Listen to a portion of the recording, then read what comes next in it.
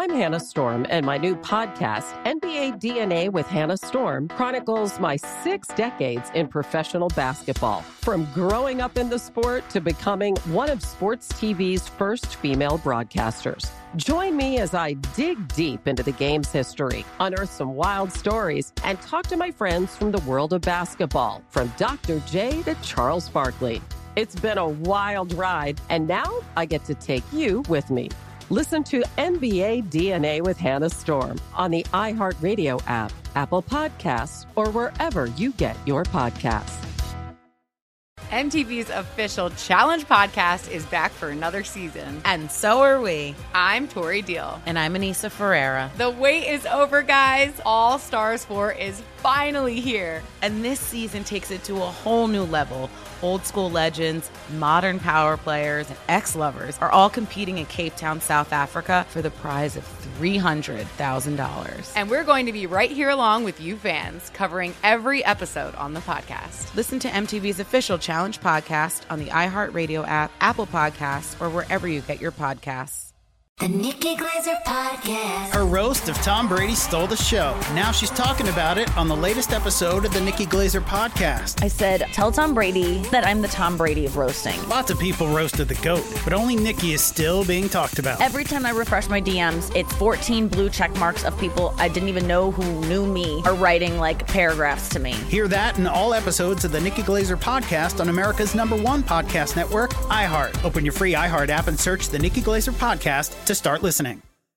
Hey, thanks for downloading the podcast. If you want to listen live, all you have to do is download the iHeartRadio app and search for Fantasy Sports Radio Network. Also, if you want to catch this show on video, be sure to check out Zumo TV, channel 719. That's where you can find Sports Grid's Fantasy Sports Network. Enjoy the show, and thanks so much for listening. Hello, everybody, and welcome in again to yet another edition of In-Game Live here on Sports Grid. Dane Martinez and Jared Smith holding you down, following all the news and notes, and quite frankly, how we can make a little bit of extra cash, get ourselves our own stimulus package in this stay-at-home times. Jared, another day, another few stories, another move in the NFL. That is the headline for us today here on In-Game Live. You know, we have been talking earlier on in free agency, Jared. You know, Houston moved on from DeAndre Hopkins in the deal that had everybody buzzing. And now the Texans have, I guess, filled that void. They have traded for Los Angeles Rams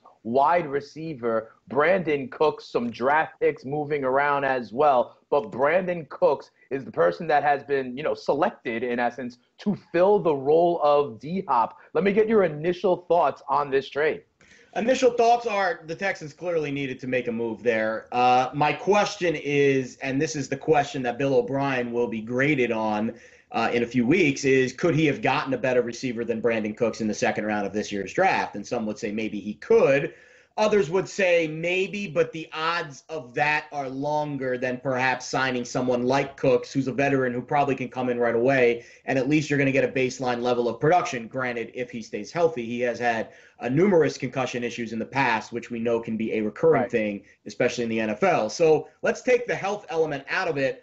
I think Bill O'Brien probably was, 51-49 in terms of his ability to draft a receiver to have this kind of production in the second round. But I think he went with the more sure thing. He went with the 51% because you know what you're getting with Brandin Cooks. And I will continue to say this. It can get heat. I'll take the heat. I can handle it. I think the Texans are grossly undervalued in the marketplace. I can't believe that a team with Deshaun Watson at quarterback is 44-1 to win the Super Bowl. To me, that's wild. There are a multitude of other teams with massive quarterback issues that are ranked ahead of the Texans in the market. Let me just give you a few, just off the top. How about the Indianapolis Colts? How about the New England Patriots? How about the Los Angeles Rams? Are you putting Jared Goff ahead of Deshaun Watson right now? How about the Chicago Bears? So how I feel about Trubisky. Yeah, the Chargers with Tyrod Taylor. Deshaun Watson's a top 3 quarterback in the NFL, especially on the fantasy side. You know that, Dane. I mean, you're drafting him probably as one of the top 4, max 5 quarterbacks off the board. So I just don't understand how a guy with that kind of playmaking ability can be getting this much disrespected. I understand that there's other elements than just a quarterback on a team, but the Texans defense isn't terrible. Right now, their issues are they're down a wide receiver. So I just think they're undervalued in the marketplace, and I think this move fills a hole if Brandin Cooks is healthy that people were questioning, and I think it brings the room together a little bit. I think it's a positive for this Houston team. All right, and you have them also at 7.5 as their win total. It seems like that may be a safe number in Jared's eyes to kind of hop over. Let me give you something though. This is the part of this move that I don't understand, Jared. Okay, yes, Brandin Cooks is a decent wide receiver. I'm not worried about that, and yes, he will fill something of the production that DeAndre Hopkins had. But two things, Jared. One, we talked about the XYZ affair here all the time, Jared, right? And Brandin Cooks is an over-the-top, deep threat kind of wide receiver. That is not the role DeAndre Hopkins was playing, right? That is the role that Will Fuller was playing in that offense. So now they have these two vertical threats. I don't know what the composition of the wide receiver room is going to look like. You mentioned that there was a plethora of options in the draft, and kind of juxtaposing it against, does he get someone in the draft with that pick that could have filled that void? Well, I think he might have had different options of a different variety of skill set than what was already on the roster in Will Fuller. The other thing, much like Will Fuller, is that our friend Herman Edwards says the greatest ability is availability. And we know that Will Fuller has struggled to stay in the lineup. And over the course of the last couple of years, Brandin Cooks has struggled to stay in the lineup as well. So I understand that, he can do the job. He is a quality wide receiver, but it just confuses me a little bit about getting something of a similar style wide receiver and with the similar durability concerns as Will Fuller. But you are still buying the Texans in the marketplace. I understand and I agree with you. Deshaun Watson is a top flight quarterback. And, as long as you have one of these amazing dual threat playmaking quarterbacks, you are a contender. Jared, I said it all season long last year. So that's it from the Houston Texans side. But what about the Los Angeles Rams side? Because, Jared, what if I throw the number at you that, the Rams may be eating over $20 million in cap space in this deal? And we have talked about this before, the financial walls closing in on the Los Angeles Rams. When they signed Jared Goff to a deal of around $130 million, the money they outlaid to Gurley, who is now no longer with them, and getting a huge cap hit of his own for the release and him ultimately signing with the Falcons. What do you think this means for the Los Angeles Rams side of things? I mean, again, I think that's a big part of this deal that people aren't taking into account. Right. We're going to talk a lot about what Brandin Cooks can bring to the table. What we're not going to talk a lot about is the fact that Bill O'Brien's getting a guy for pennies on the dollar because the Rams are picking up most of the tab. So I think for Bill O'Brien, he's trying to, he's playing checkers. Everyone else maybe is playing chess. I mean, I know that's been the joke running around, but he has a strong feeling that Brandin Cooks is going to overperform the production right now of maybe a second-round pick in the NFL draft. And now he can spend his time elsewhere. Clearly, they don't have that second-round pick. And for the Rams as well, I think it'll clear up some cap space, and it'll allow them to maybe kind of restructure the roster a little bit. They gave all this money to Gurley and Cooks a couple of years ago, and now both of these guys are off the team. Exactly. So I just think overall the Rams do need to restructure things. Their window, I believe, has closed. This is why I probably will not be betting on the Rams in the marketplace in the 8.5 their win total. Here it is. I'm fading them as well, Jared. 8.5 win total and getting the under on that at plus money right now with our friends at FanDuel. We know that division is very, very tough. I actually believe the Arizona Cardinals can even take a step forward this year. Call me crazy. I think the Rams could finish in last place in that division, if you think about it. Here's the other thing I'll say, from a fantasy aspect, okay? I think this is actually good for everybody involved, Jared, in fantasy. For the one side, Brandin Cooks goes to Houston, right? And DeAndre Hopkins just vacated about 160, almost 70 targets. And that has to go somewhere. I think Brandin Cooks goes from part of what I like to call a fantasy herd in Los Angeles with the 3 Rams receivers to kind of the undisputed number 1 because Will Fuller is still that, go route kind of guy. So I think it's his fantasy prospects rise. I think Cooks becomes a low-end wide receiver too. I also think it helps Robert Woods and Cooper Kupp because now they have targets that are more open. It was good to have all 3 of those wide receivers really be able to pop off on any given day. But it became frustrating for fantasy owners because if you own Woods, he could go 7 for 155, and then the following week it could be Kupp or it could be Cooks. And I think this adds a little bit of clarity to the wide receiver position for the Rams, and it may help all receivers involved in fantasy. We call that consolidation in the finance world. So you don't need, why have three companies that can do something that the one company can do? You combine all three into one, you cut down your overhead, and all of a sudden you've got a little more efficient output. And that is what we are all looking for in the fantasy world. It is output, points divided by weeks played. And that's what it's all about. So, yeah, no, I certainly think for the Rams, you cleared the deck a little bit, and you will be reshuffling the deck. You will have a Rams team that will have two, not gaping holes because I think they have the proper pieces to fill them, but it will be new pieces in the backfield and in that slot, that X spot for Brandin Cooks. He kind of was a little bit of a scat receiver. He would play all over the field, but for the most part, he would be the deep threat. So I'm curious to see how this Rams offense adapts next season, what kind of role Cooper Kupp has, if there's new guys that emerge. I've always been a big Josh Reynolds fan. I've always had a big fantasy crush on him. The year that I won my title was the year the Rams went to the Super Bowl, and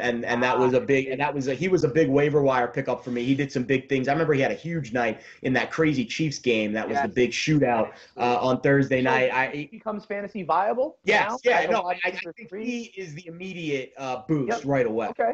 And on the running back side, remember they have Malcolm Brown there. They also have you love these mid-conference running backs, Jared. They also have Darrell Henderson, who was a beast at Memphis, literally like averaging like 8-9 yards a carry last year too, actually. Right, exactly. This could be a perfect example of like what they call a post-hype sleeper in the fantasy world. Keep an eye on Darrell Henderson and Malcolm Brown, trying to fill the shoes of Todd Gurley, and they're also going to have to now fill the shoes of Brandin. I like that. I haven't heard that one. Hype sleeper, that's what I call them, deep in the fantasy world. But yeah, so I agree with you. I can see the Texans a little undervalued, and I think the Rams are overvalued. For me, they are a fade, and I would be comfortable looking at the under 8.5 wins at plus money over at our friends on FanDuel. Jared, here on Ungame Live, the other big-time story that has happened recently is that UFC 249 is actually going to be canceled. And I think it's interesting. I wanted to get your take on this because I know yesterday, Jared, we talked about the state of California. I know that you and I have also had conversations about, how decisions are made, where there is leadership, where there are vacuums of leadership. And I thought it was so interesting. I thought of you right away when I heard this, and I think this speaks to Dana White can say whatever he wants, right? But if Mickey Mouse gives him a call, and says, yo, man, this is a bad look, or like we've said, sports have to work with government and municipalities and states. So if you have mentioned, Governor Gavin Newsom didn't want this, it wasn't going to happen, even though it was on Native American lands, Jared. The idea of any kind of personnel, whether it be the television production crews, the athletes themselves, any support staff, to be traveling to and from, ultimately within the state of California, would violate the stay-at-home law. So despite what Dana White wants, and he still may be buying an island to put it on in the future, UFC 249 is not happening in California next weekend. Until Dana White buys an island and then gets recognized as a sovereign country that can regulate itself, we're not going to have UFC in this region, in this area, in this country anytime soon, on this continent anytime soon. I just don't know what Dana's thinking here. I mean, I do know what he's thinking, but eventually you just have to just relent.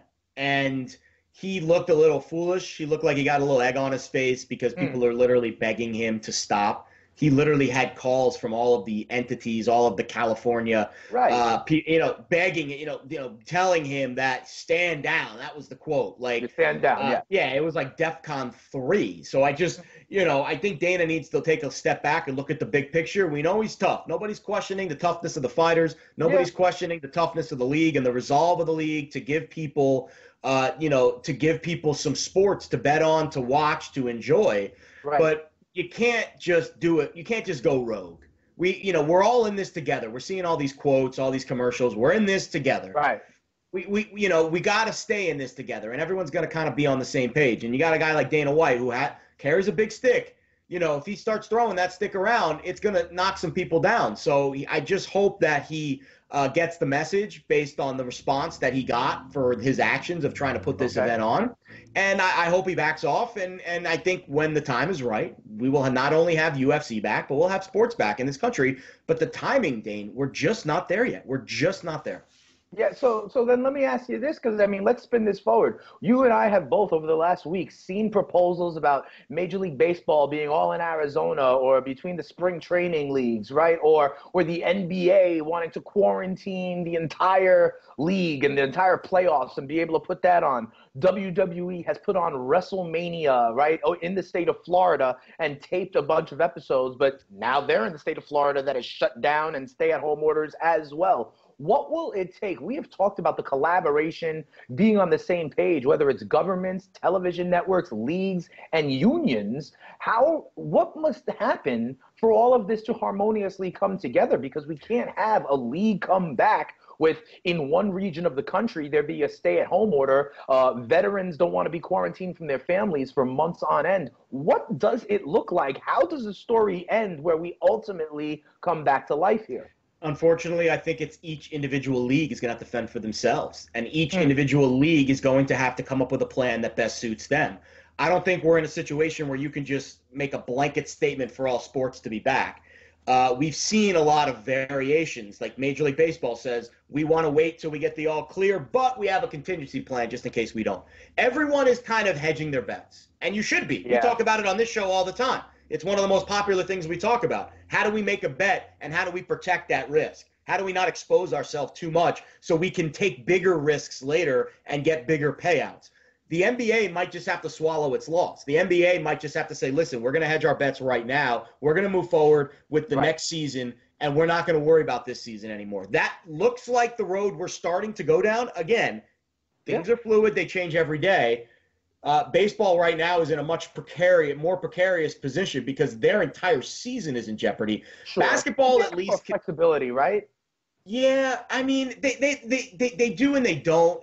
Listen, baseball's tough. Logistics is tough. Think about how hard it is just to reschedule one game during a rainout. Like, it's just the logistics of the travel and the amount of games is really tough. The NBA would be having the same problem. If this pandemic started in October and the NBA was just about to start their season, they would be facing a very similar challenge. We'd be talking about the NBA very differently than we would be baseball. Timing is everything in life, as you know. So I think the timing of this is affecting each league differently. The NFL right now is not impacted as much as the other leagues. So I think each league, until we get a grip on the kind of curve of when this is going to be a problem, when it'll slow down, when things are safe to go back out, it's going to be very independent. League by league, sport by sport is going to have to kind of fend for themselves. No, I think you're absolutely right. You mentioned the NBA, right? At some point, they may have to, hit eject on it all, because then you compromise the next year's season. And, you know this, Jared. The season opens, in October? And then, just like the NFL right now is conducting league business, that would have to happen at the close of any season, whether it was right now or after crowning a champion. Things like free agency, things like the NBA draft, things like a training camp, so that you can start the 2021 season on time. And so when I see certain ideas about crowning an NBA champion on, Labor Day, it seems infeasible, because unless you are willing to then compromise the following year's schedule, right? The NHL probably in a similar boat. Meanwhile, baseball, with 162 games, they can bide their time a little bit and have contingency plans, whether it's 120, 140, or like we discussed on yesterday's episode of In Game Live, 102 games, and what the benefits of value might be there. It's almost like, Jared, you remember the DeLorean in Back to the Future and how it had to go 86 miles an hour or whatever it was. 88 miles an hour. 3 gigawatts. And there was actually always a point of no return, that if they got past that point, they would not be able to hit the brake and stop. They would go over the cliff. And I'm sure the actuary somewhere in the NBA league office knows there is a date that if we go beyond that, it ain't gonna happen. I think we found it, actually, because the NBA right our face. The NBA said that I saw a tweet that said they don't want to have the draft any sooner than August 1st. Yeah, so so August 1st is kind of the date. You're right. Everybody is on their own schedule, and we'll see in time what the NBA and Major League Baseball wants to do. When we come back, we talk more news and notes from the NFL, and we make a little bit more money in college football. It is In-Game Live. Dane Martinez and Jared Smith right here. If you want the edge, get up on the grid. It's In-Game Live. SportsGrid.com. Betting insights and entertainment at your fingertips 24/7 as our team covers the most important topics in sports wagering. Real-time odds, predictive betting models, expert picks, and more. Want the edge? Then get on the grid. SportsGrid.com. The Nikki Glazer Podcast. Her roast of Tom Brady stole the show. Now she's talking about it on the latest episode of the Nikki Glazer Podcast. I said, tell Tom Brady that I'm the Tom Brady of roasting. Lots of people roasted the GOAT, but only Nikki is still being talked about. Every time I refresh my DMs, it's 14 blue check marks of people I didn't even know who knew me are writing like paragraphs to me. Hear that in all episodes of the Nikki Glazer Podcast on America's #1 podcast network, iHeart. Open your free iHeart app and search the Nikki Glazer Podcast to start listening. If you love sports and true crime, then there's a new podcast from executive producer Dan Patrick and hosted by me, Jay Harris, that you won't want to miss. Playing Dirty: Sports Scandals. Each week, I'm squeezing the juiciest details from some of the biggest sports scandals ever. I'm talking Marcus Dixon, Olympic gymnastics, Cain Velasquez, salacious Super Bowl-level scandals. Join me on the dark side of sports by listening to Playing Dirty: Sports Scandals on the iHeartRadio app, Apple Podcasts, or wherever you get your podcasts. What's up, everybody? This is Stephen A. Smith. When I'm not at my day job, First Take, you can find me in my studio hosting the Stephen A. Smith Show podcast. Tune in every Monday, Wednesday, and Friday, at the very least, as I bring you all new episodes that feature the biggest headlines in the world of sports, pop culture, business, and politics. You'll hear my unfiltered opinions on those nauseating Cowboy fans, the chaos in Washington, D.C., and trending topics on social media, as well as my straight shooter interviews with top celebrities and game changers. And I occasionally give out love advice. Yes, it's true. If you want to know my true feelings about something, I'll give it to you straight. So, listen to the Stephen A. Smith Show podcast on the iHeartRadio app, Apple Podcasts, or wherever you get your podcast.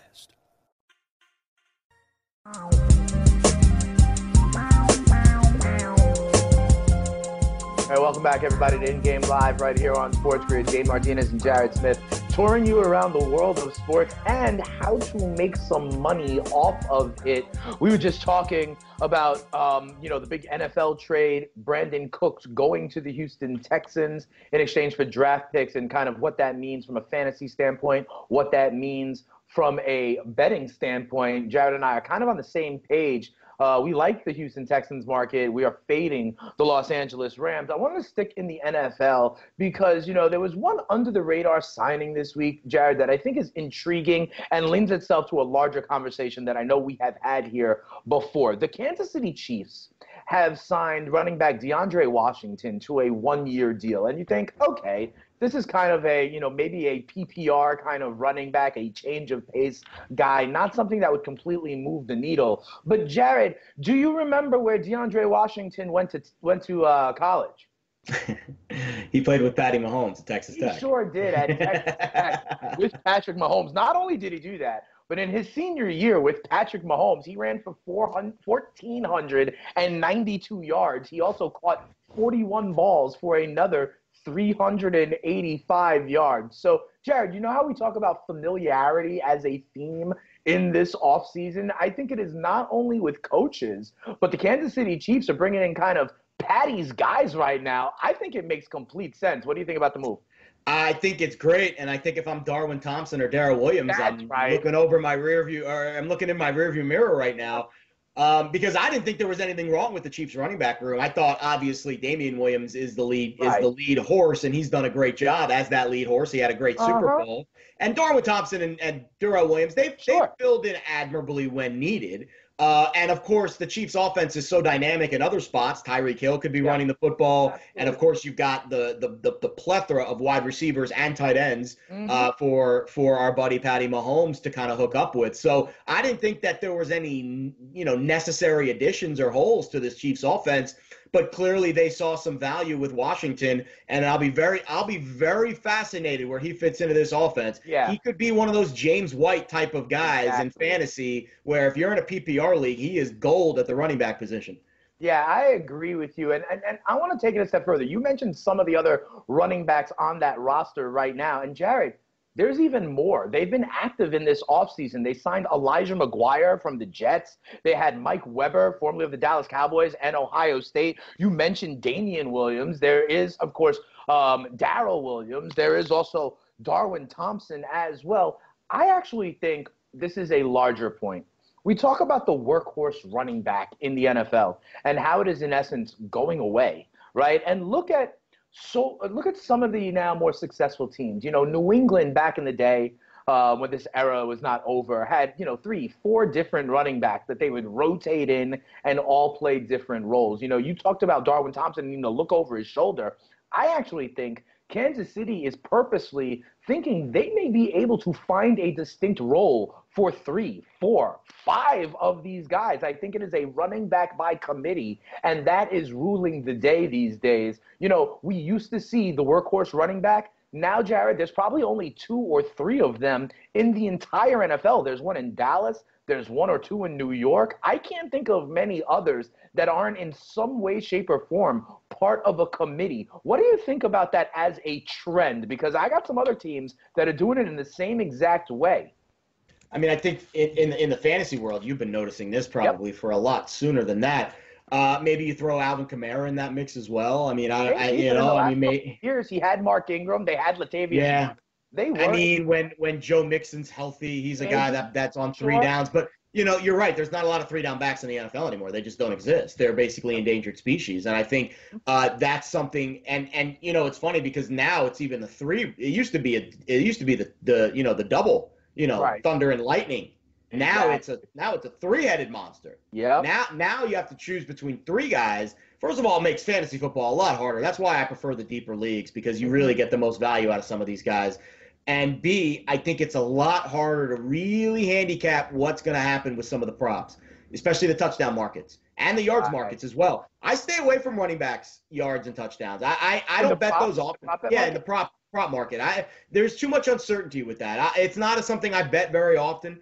I think I've done passing yards. I believe I've done receiving yards. I haven't really dabbled much in the running back prop market, but I think it's going to affect things. And the more we get this kind of devil may care attitude in the background, where if it doesn't really matter who it is, like there's no lead guy. It's like, who cares who gets the touchdown? Exactly. It's a very unselfish room. And I think there are running back rooms in the NFL that are like that. And I think the Chiefs are probably at the top of the list. Exactly. And so it's so funny. In fantasy, it's almost like the player is one thing, but you just want shares of specific offenses out there, right? Like give me any Green Bay back. Give me any Kansas City running back. And it is happening all over the league. For example, Jared, also this week, I was struck by 2 other reports I saw around the league. One, in Arizona, where head coach Cliff Kingsbury says he would like to have 3 running backs all in rotation. And this is to your point. It's not even 2 anymore. Even after they shipped David Johnson away, Kenyon Drake has that potential, looked really good in his games with the Arizona Cardinals. They also have Chase Edmonds, who even looked really good, too. Fordham product. There was that one game against the Giants, I think. I forgot about some other 3-down backs that we can mention, though. Dalvin Cook with the Vikings, I think, is emerging as one. And I think so is Josh Jacobs. I think those guys are going to be on the field a ton next season. Josh Jacobs and I almost said Oakland, Las Vegas, we think, if that building actually gets built. Remember, I guess there was DeAndre Washington. He's now in Kansas City, but there was also Jalen Richard. There was Jalen Richard there as well, another kind of one of those pass-catching backs. What do you think of Derrick Henry? He's not on the field 3 downs, right? He was. There was Dion Lewis, who was that pass. Yeah, Lewis is gone now. Isn't he with the Giants now? And in passing, he is with the Giants, but in passing downs, Derrick Henry is much more of an early down back. And here's the thing. Catch. He's not. He's got stone hands. Exactly. So that's not his thing. You're hearing Cliff Kingsbury say the same thing in Arizona, okay? Also, Jared, in Buffalo, okay, they're coming out and saying that they may look to add a running back to the stable in the upcoming NFL draft. And I think that's very interesting. Frank Gore, not really with the team anymore. Maybe he'll come back on a last legs kind of victory lap. I like level. Singletary a lot, though. Exactly, but you have Devin Singletary there, and I like him. He came on at the end of last year, Jared, but to the narrative we're talking about, there just aren't that many workhorse backs, and McDermott's coming out and saying that he would like to add to the stable. So that makes me wonder, Jared. I look at Buffalo, okay? They do not own a first-round pick, all right? They traded pick number, I believe it was 22, to the Minnesota Vikings in exchange for Stephon Diggs, right? He will be their first-round pick. He will be that number one guy on the outside for the Buffalo Bills. They've already done a lot in free agency. They've added Josh Norman at the cornerback level. They've added Mario Addison at the pass rush to pair with Jerry Hughes, right? Their defense has been sound. To me, when they've already traded for Diggs, you have kind of an ascending quarterback in Josh Allen. I actually think adding another high-octane, dynamic running back could be in the cards for the Buffalo Bills in the middle to the end part of the second round. I believe they pick in number 54 overall. And we've talked about the running back market, Jared, that maybe you don't want to spend the number 2, the number 3, the number 4 overall pick on a running back. But late in the second round, there may still be some game-breaking running backs available for them. Maybe a Cam Akers out of Florida State, a J.K. Dobbins out of Ohio State, and still even, the idea of Swift and Taylor may be off the board. Edwards-Helaire, do you think the Buffalo Bills could do that? We're hearing reports they may. And who might be the running backs that you like at that level? I know we've talked about the draft a lot. We haven't talked about the running backs as much. Do you see any fits potentially to add to the stable in Buffalo? I do. And granted, this is a guy that's been linked to the Bills in the later rounds of the draft. I'm doing a little research on the Bills. Some of the Bills beat reporters talking about one guy that really stood out at the Combine and the Senior Bowl, and that's UCLA running back Joshua Kelly. Ran a 4.49 40, which was the number one time out of all Pac-12 running backs. So he is the fastest running back out of the Pac-12 conference. Had 2 really good seasons at UCLA. 2,567 yards and 25 touchdowns in 2 seasons, in his last 2 seasons. So productive in Chip Kelly's offense and fits the mold of what you want, which is a low-to-the-ground, 5'11" running back, 211 pounds. I think he's a guy that, obviously he's been linked to Buffalo with some reports. So there's certainly some smoke there. What's that? Yeah, if it says in the 5th round, they're thinking about him.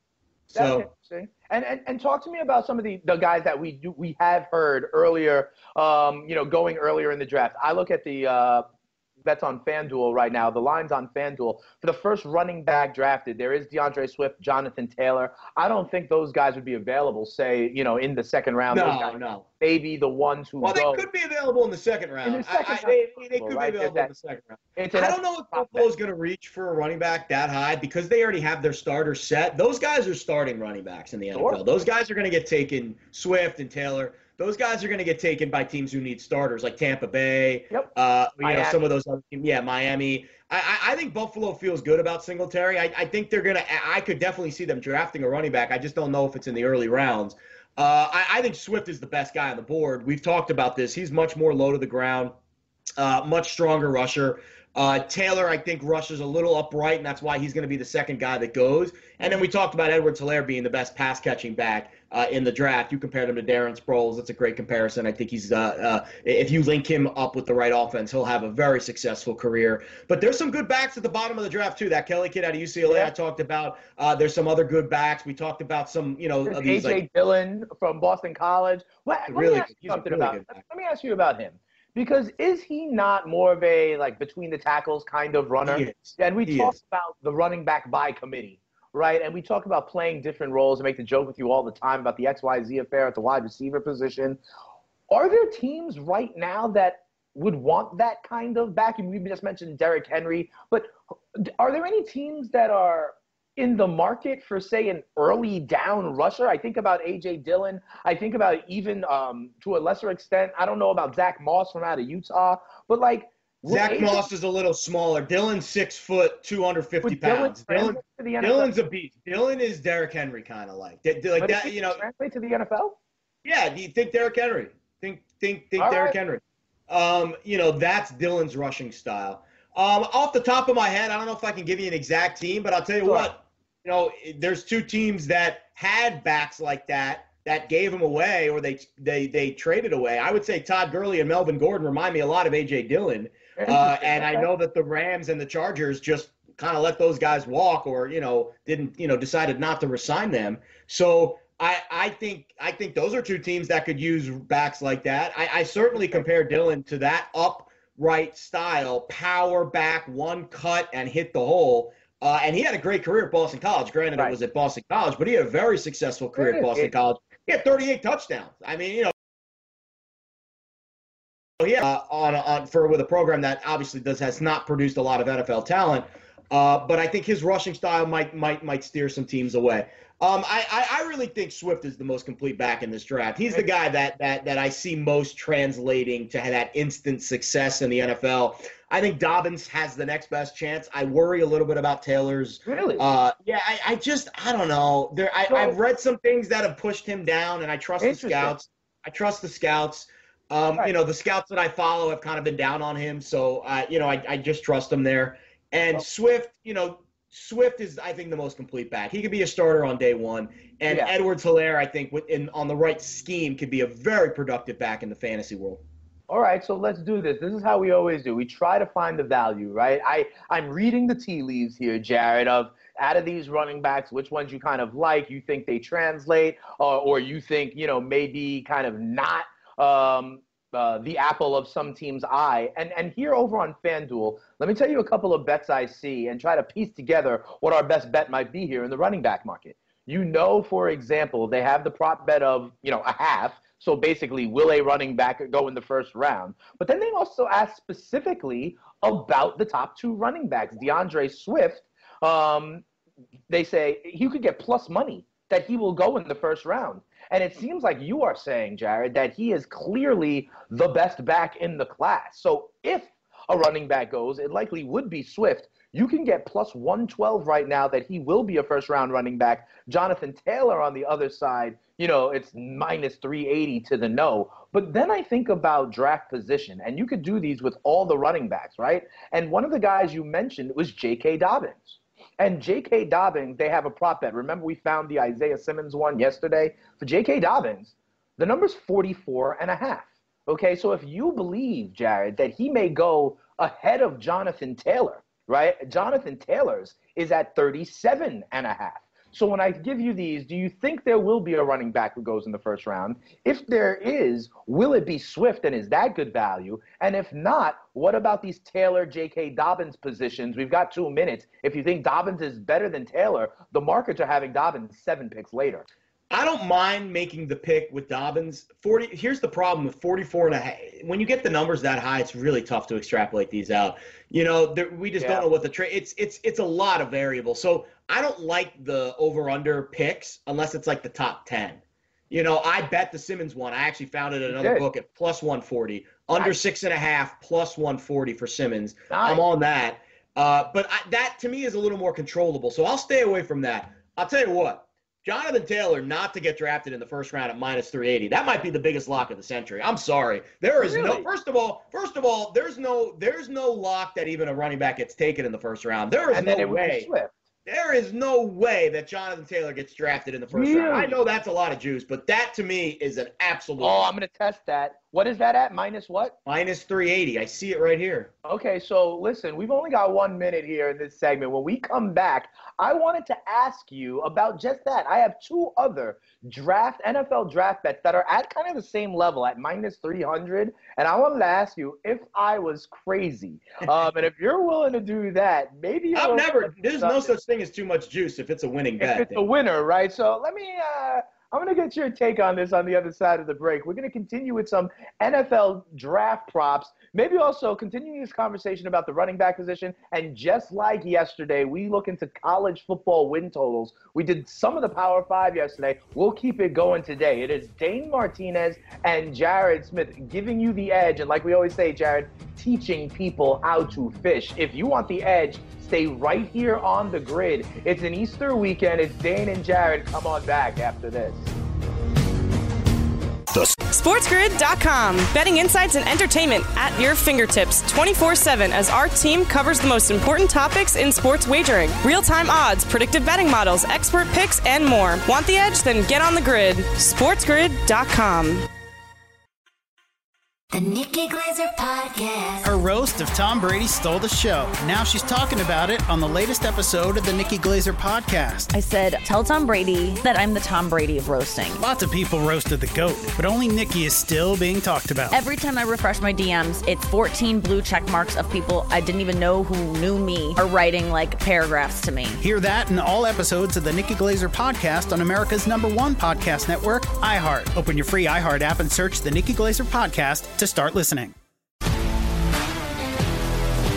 If you love sports and true crime, then there's a new podcast from executive producer Dan Patrick and hosted by me, Jay Harris, that you won't want to miss. Playing Dirty: Sports Scandals. Each week, I'm squeezing the juiciest details from some of the biggest sports scandals ever. I'm talking Marcus Dixon, Olympic gymnastics, Cain Velasquez, salacious Super Bowl-level scandals. Join me on the dark side of sports by listening to Playing Dirty: Sports Scandals on the iHeartRadio app, Apple Podcasts, or wherever you get your podcasts. What's up, everybody? This is Stephen A. Smith. When I'm not at my day job, First Take, you can find me in my studio hosting the Stephen A. Smith Show podcast. Tune in every Monday, Wednesday, and Friday, at the very least, as I bring you all new episodes that feature the biggest headlines in the world of sports, pop culture, business, and politics. You'll hear my unfiltered opinions on those nauseating Cowboy fans, the chaos in Washington, D.C., and trending topics on social media, as well as my straight shooter interviews with top celebrities and game changers. And I occasionally give out love advice. Yes, it's true. If you want to know my true feelings about something, I'll give it to you straight. So, listen to the Stephen A. Smith Show podcast on the iHeartRadio app, Apple Podcasts, or wherever you get your podcast.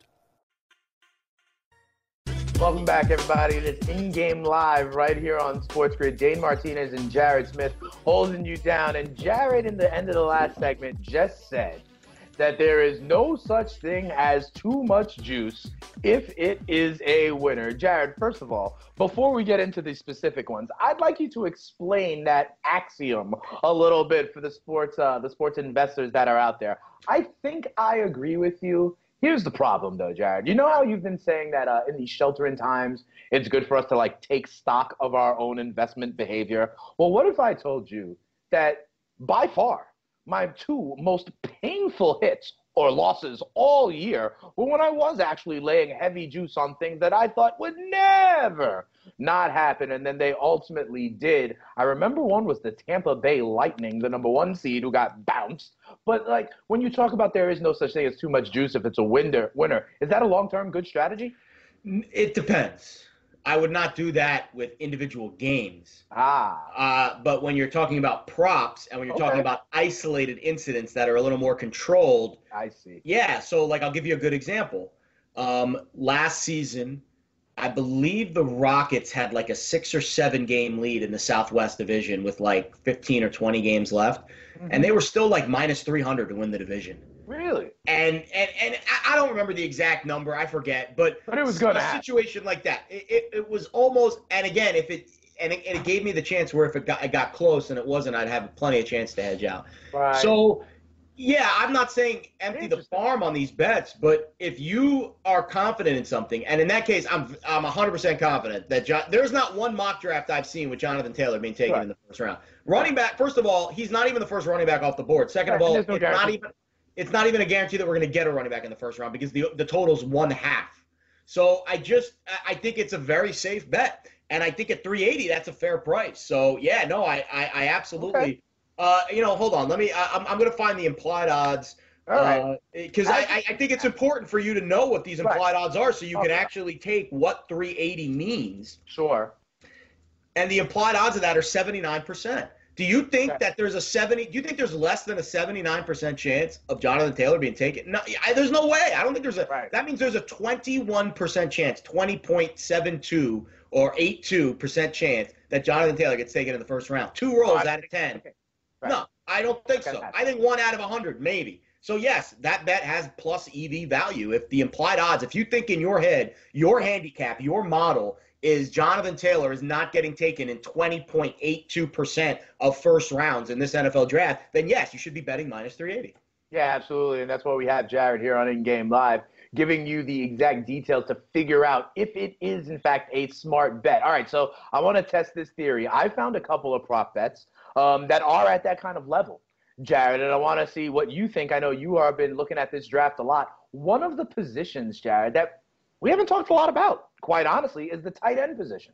All right, and the reason we haven't talked about it is because there doesn't seem to be one of these true studs that there have been in the last previous years, right? However, Jared, FanDuel has a bet that the first tight end drafted will be Notre Dame tight end Cole Kmet, right? And he's really the only one I have heard of in this entire market. The second, Adam Troutman, is plus 750. Now, this is the only tight end I have heard, and he's the only tight end, for example, there's an over-under on where he's going to be picked. The only one I've heard has a, first, second, or third round grade.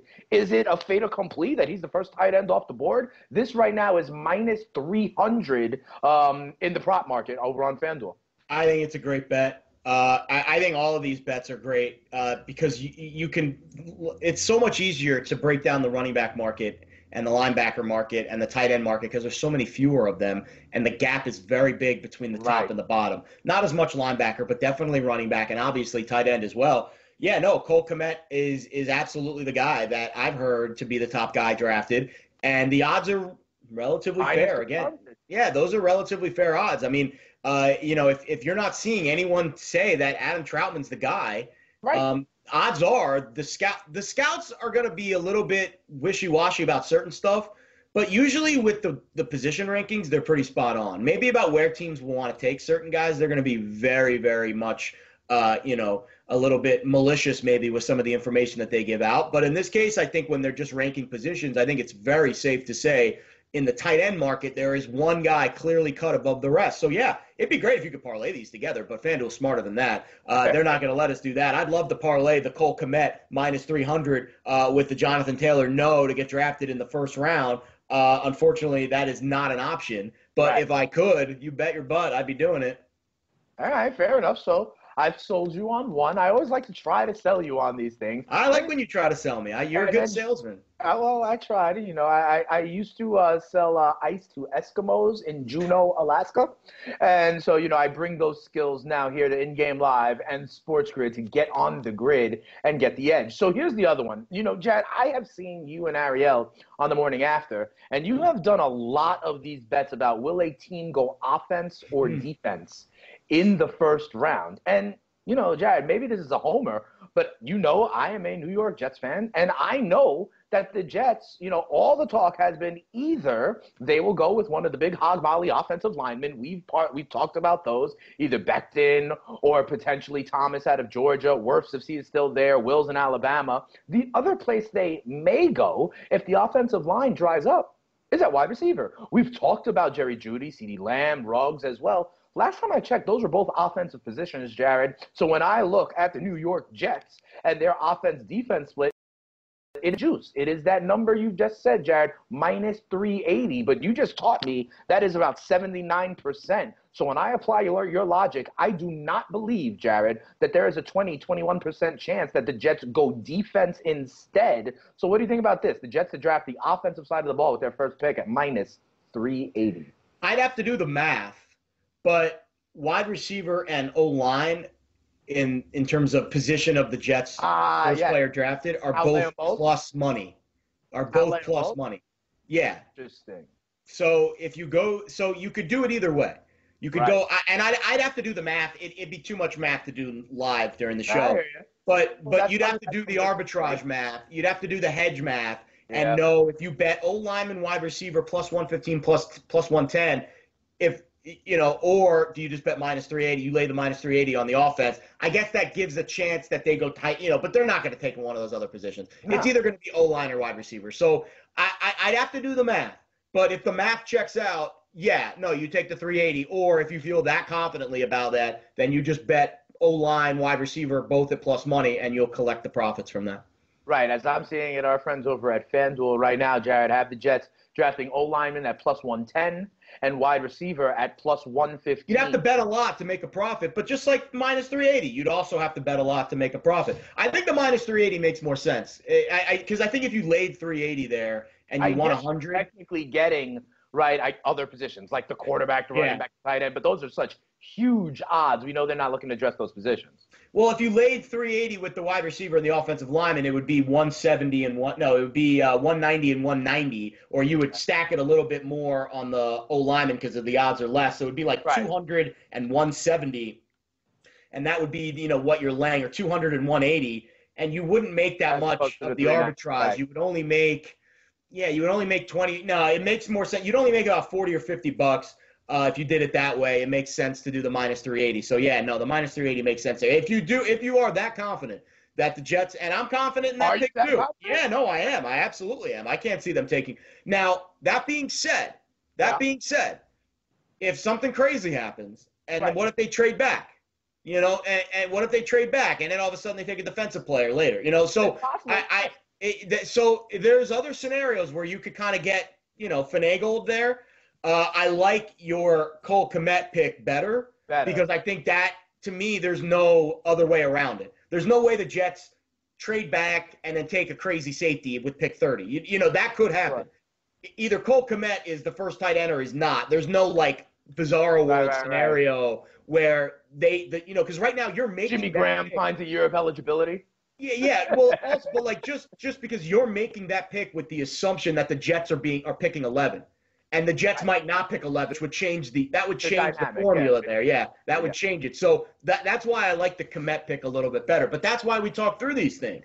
Because on paper, that Jets pick seems really good at 380, but really Kmet at 300 is safer. Because you have to factor in the crazy scenario of the Jets trading back, somebody trading up. You're making that pick with the assumption that the Jets are drafting in the 11 slot.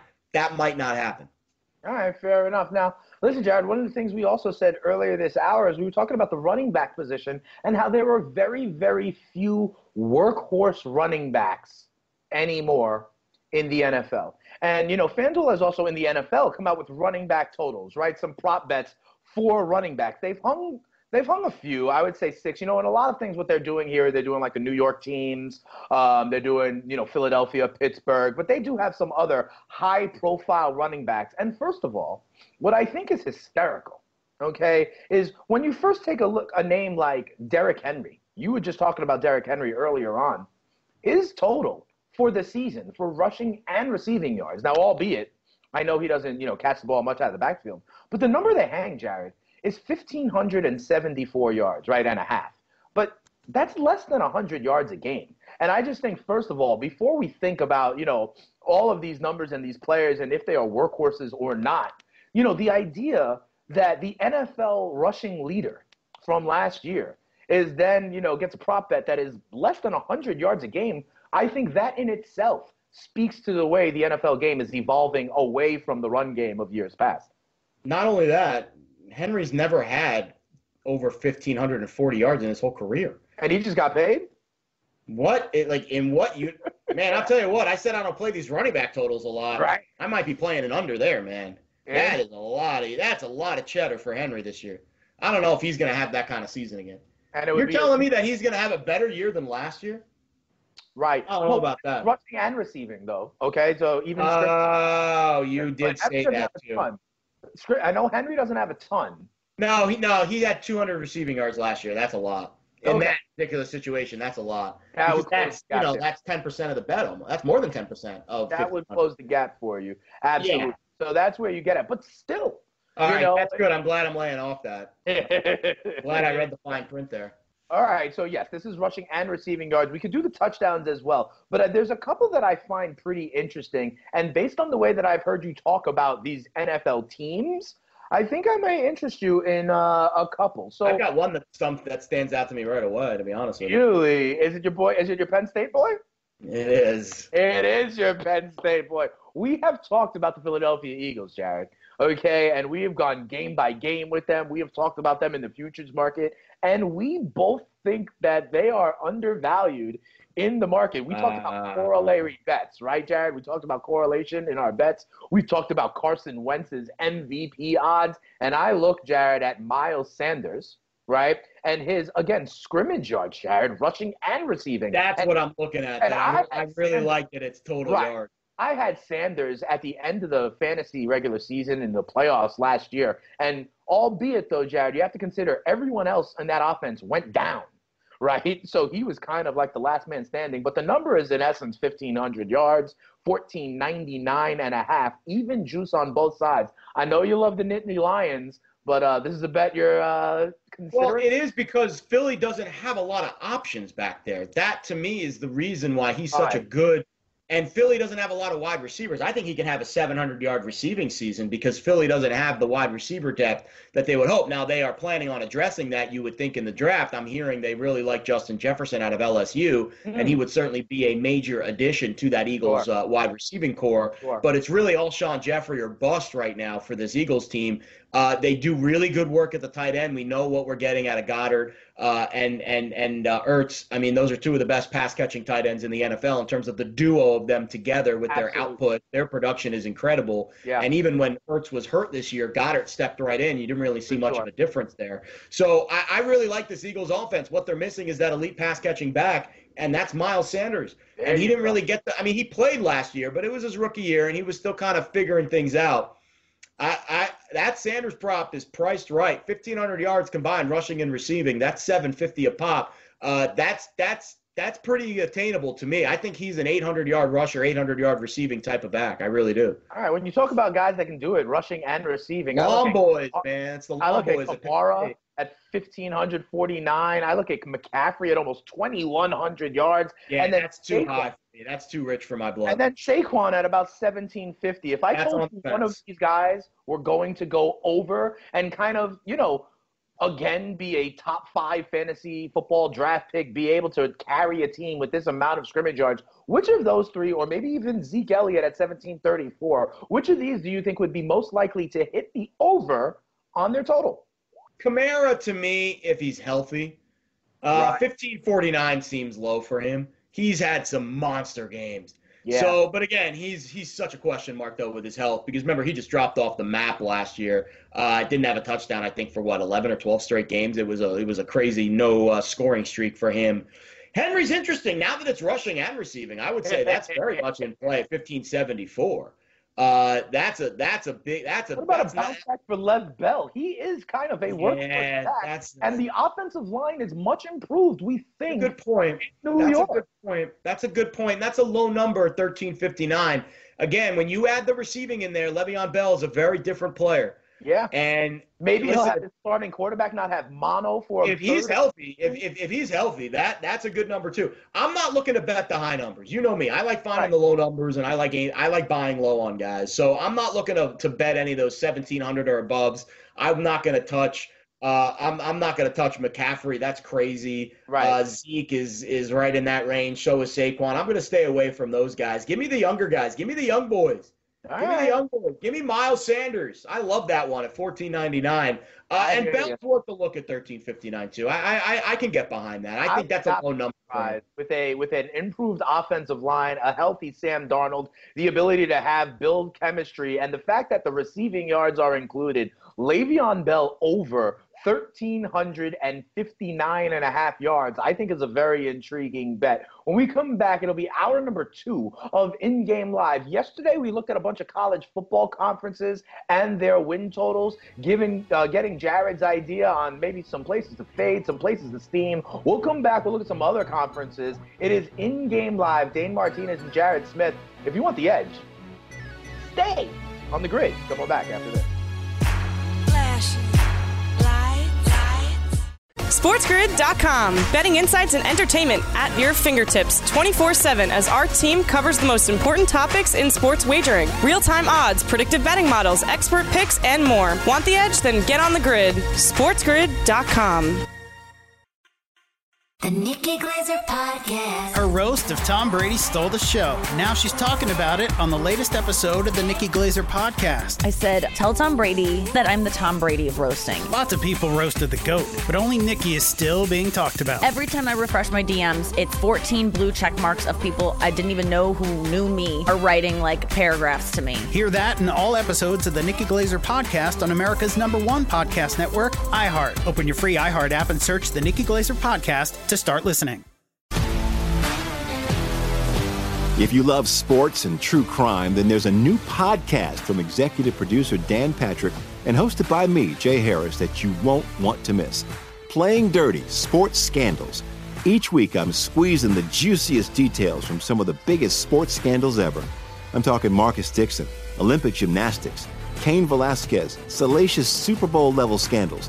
Join me on the dark side of sports by listening to Playing Dirty: Sports Scandals on the iHeartRadio app, Apple Podcasts, or wherever you get your podcasts. What's up, everybody? This is Stephen A. Smith. When I'm not at my day job, First Take, you can find me in my studio hosting the Stephen A. Smith Show podcast. Tune in every Monday, Wednesday, and Friday, at the very least, as I bring you all new episodes that feature the biggest headlines in the world of sports, pop culture, business, and politics.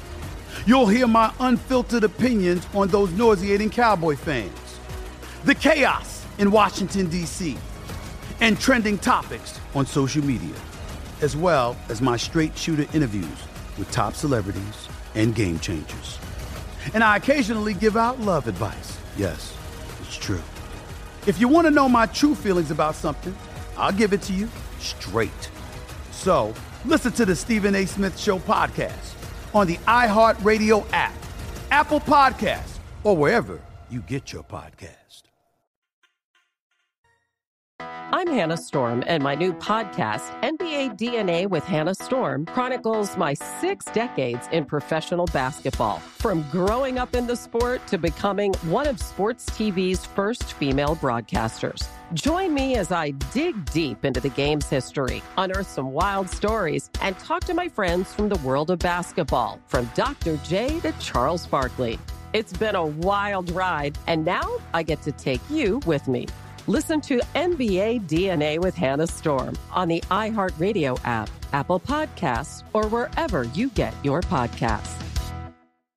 MTV's official Challenge podcast is back for another season. And so are we. I'm Tori Deal. And I'm Anissa Ferreira. The wait is over, guys. All Stars 4 is finally here. And this season takes it to a whole new level.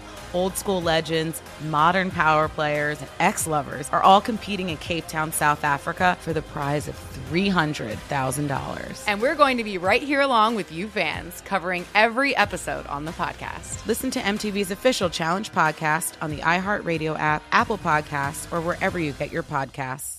The Nikki Glaser Podcast. Her roast of Tom Brady stole the show. Now she's talking about it on the latest episode of the Nikki Glaser Podcast. I said, tell Tom Brady that I'm the Tom Brady of roasting. Lots of people roasted the GOAT, but only Nikki is still being talked about. Every time I refresh my DMs, it's 14 blue check marks of people I didn't even know who knew me are writing like paragraphs to me. Hear that in all episodes of the Nikki Glaser Podcast on America's #1 podcast network, iHeart. Open your free iHeart app and search the Nikki Glaser Podcast to start listening.